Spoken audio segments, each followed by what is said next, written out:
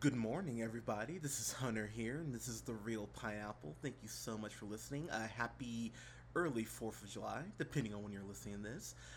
So, I'm going to make these reviews kind of quick because I do have 4th of July plans, but I want to get these up so you guys had something to listen to. So, I'm going to talk about Baby Driver here, which if you've been listening to the podcast this summer, it's been a really rough summer so far. Really hasn't been a lot of stuff that we've been blown away by, whether it's The Mummy being a piece of crap or what was that terrible Amy Schumer movie, Snatched, to Transformers, which we ripped to shreds. It's been a really rough summer so far, outside of Guardians and really Wonder Woman, honestly. This is the first movie where I went, oh, thank God you came out. And not because I didn't want Guardians to be great or Wonder Woman to be great, but this felt genuinely fresh because, admittedly, while I do love the superhero genre, sometimes it is hard to find something that's fresh about it. This felt like a genuinely fresh movie and a really good palate cleanser for what we've gotten so far this summer. So, to jump in here, the plot is really pretty basic.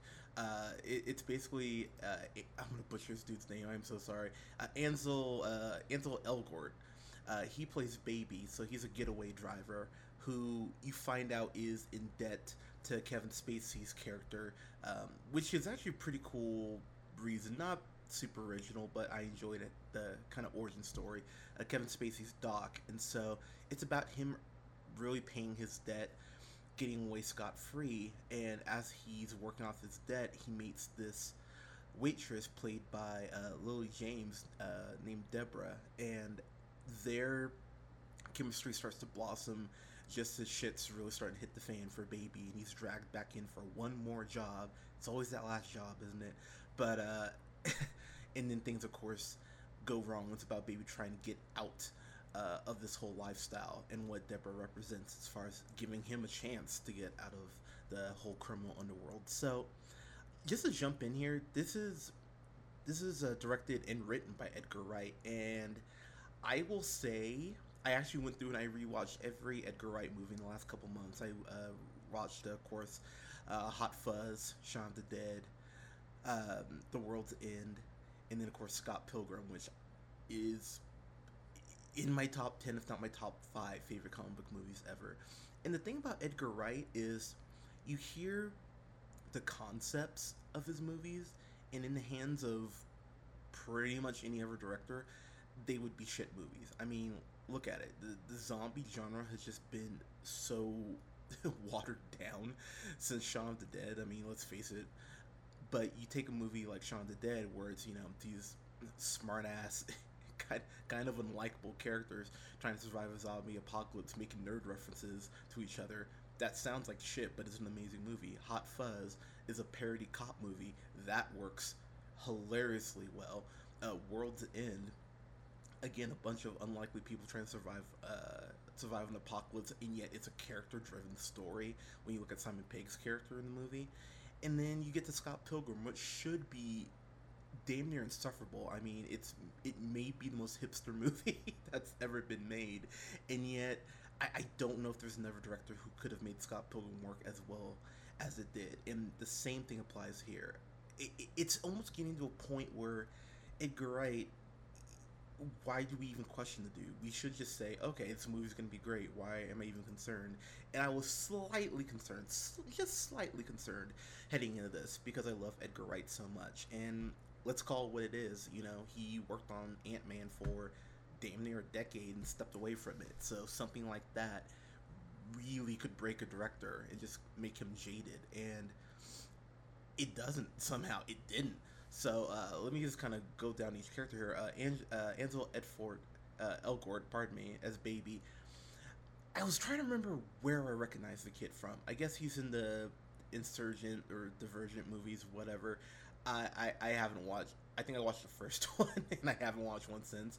But what I recognized him from was, oh my gosh, I'm totally blanking. What I recognized him from was The Fault in Our Stars, because he played Gus, and damn it, that movie still probably top 10 saddest movies I've ever seen. That kid just, kid is charming, and he feels like a rock star in this movie. He brings just enough charisma, just enough charm, just enough class, and yet you feel as the movie progresses that he's a tough motherfucker too. So you really get a full spectrum of emotions from this guy, and he's quiet. He's not saying a whole lot, but his actions and the way he carries himself, his swagger really carries a lot of weight in this movie. And Edgar Wright did a great job directing him, and he did a great job acting it out.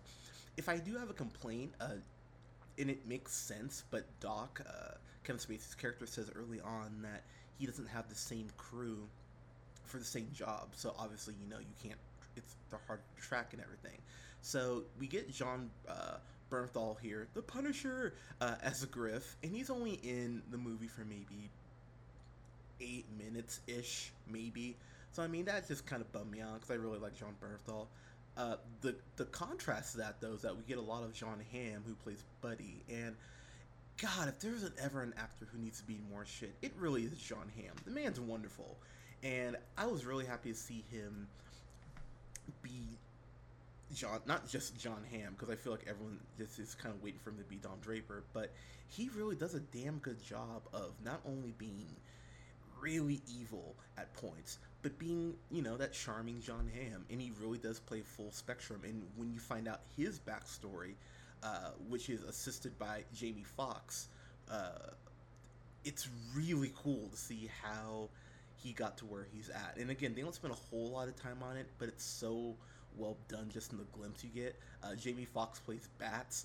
It almost feels like he's playing Mike Tyson because he's just kind of crazy and talks to himself. But what I really do love about this movie, and I really do mean love about this movie, is that it's so cool to see how all these older characters who are so jaded with being criminals for a while, they give you the impression that these guys have been criminals for quite some time. And you see Baby, who's optimistic about life despite the situation he's in, and how they're kind of projecting their anger and frustration onto Baby because he's so in that I don't give a shit mode, because he's a driver, but he's a damn good one. He's probably the best driver, and the movie goes out of its way to really show why he's so in high demand by Doc. The other thing I really enjoyed is that Baby is guarded, and you see those walls come down, especially as we get into the third act. It really does open up his character with circumstances that occur, and it's just really cool to see. And it's not a huge part. Well, it's a decently sized chunk of the movie, but I love the relationship with him and his foster dad. I thought it was so well done, and it was genuinely sweet and added another layer to Baby's character. And just to kind of wrap up here, Lily James, who played Deborah, I love their relationship. I love their back and forth. It really felt like they could be dating in real life because the chemistry is so there. And I'm paraphrasing the line, but she says, I just want to get in the car, drive it. Oh God, what she say? I want to go in a car that I can't afford and head out west with a plan I don't have. It's something like that. It was just such a romantic. Oh, it's cute in the most disgusting way, and I mean that as a compliment. it's genuinely so sweet at points, and the movie doesn't take itself seriously. It takes itself seriously when it needs to, but it's a fun movie, and it could come across as slapstick again if it wasn't Edgar Wright doing it, but it feels grounded somehow, even though there are definitely some jokes where you'll be laughing really hard. I wish they hadn't shown the car scene with the Mike Myers mask in the trailer, because I really kind of would have liked to have had that saved going into the movie and not know about it. But that is a small gripe at best. This movie is so well done, and the soundtrack, I don't want to spoil the soundtrack, but they use I will say there's a Young MC song in there, which I couldn't believe that they found a way to get a Young MC song in and pump me up for it on top of that. And then there's a Queen song. And I'm going to leave it at that. Yeah, I would stay off of Spotify and don't type in baby anything because it will probably pop up and ruin the songs on the list. And in closing here, I'll just say the music is used so well, whether it's baby tapping his hands to the beat or him giving an earbud up to someone to listen to what he's listening to kind of get ready for heist, to gunshots going off during the beats of certain songs. It's just so well choreographed. It's damn near musical. Now I sit here kind of talking it out here. It's so well done. It's such a labor. It feels like a labor of love. I guess Edgar Wright's been working on this for, I think they said 20 years, what I read. So off and on. So it shows. I mean, he really took the time to fine tune this and everything. And I guess the budget on this was 40 million. It's already made over 30. So this is gonna be a hit. And thank goodness, thank God, something good has come out before Spider-Man: Homecoming. Hopefully, Spider-Man's as good as this. I gotta be honest. I'm sitting here. I don't have a complaint, and that's one reason I saw this on Friday, and I was really sitting here trying to think of a complaint. If anything, you could make the case. It didn't bother me. It's maybe 10 minutes ish too long, maybe, but not enough that I went, oh, this is stupid, and I'm gonna drop you a whole grade. Just kind of nitpicking, but you could make that case. Overall, man, this is a fan fucking tastic for me. This movie's been pretty well as far as advertised. So go out and see this, support this. We'll get more stuff like this if this makes money. And Edgar Wright, as usual, sir, I look forward to the next thing you're going to put out because it will be brilliant, I'm sure. Guys, have you seen Baby Driver? Let us know in the comments below what you think. You can follow us on Podbean at The Real Pineapple. You can follow us here on SoundCloud at The Real Pineapple 775. Don't forget to subscribe and set your alerts so you know when our new tracks are coming up. You can follow yours truly on the Twitter at JHunterRealPineapple. Like us on Facebook at The Real Pineapple. Follow Mr. Scott Neerman, Scott I Miss You Bud, at Neerman the First.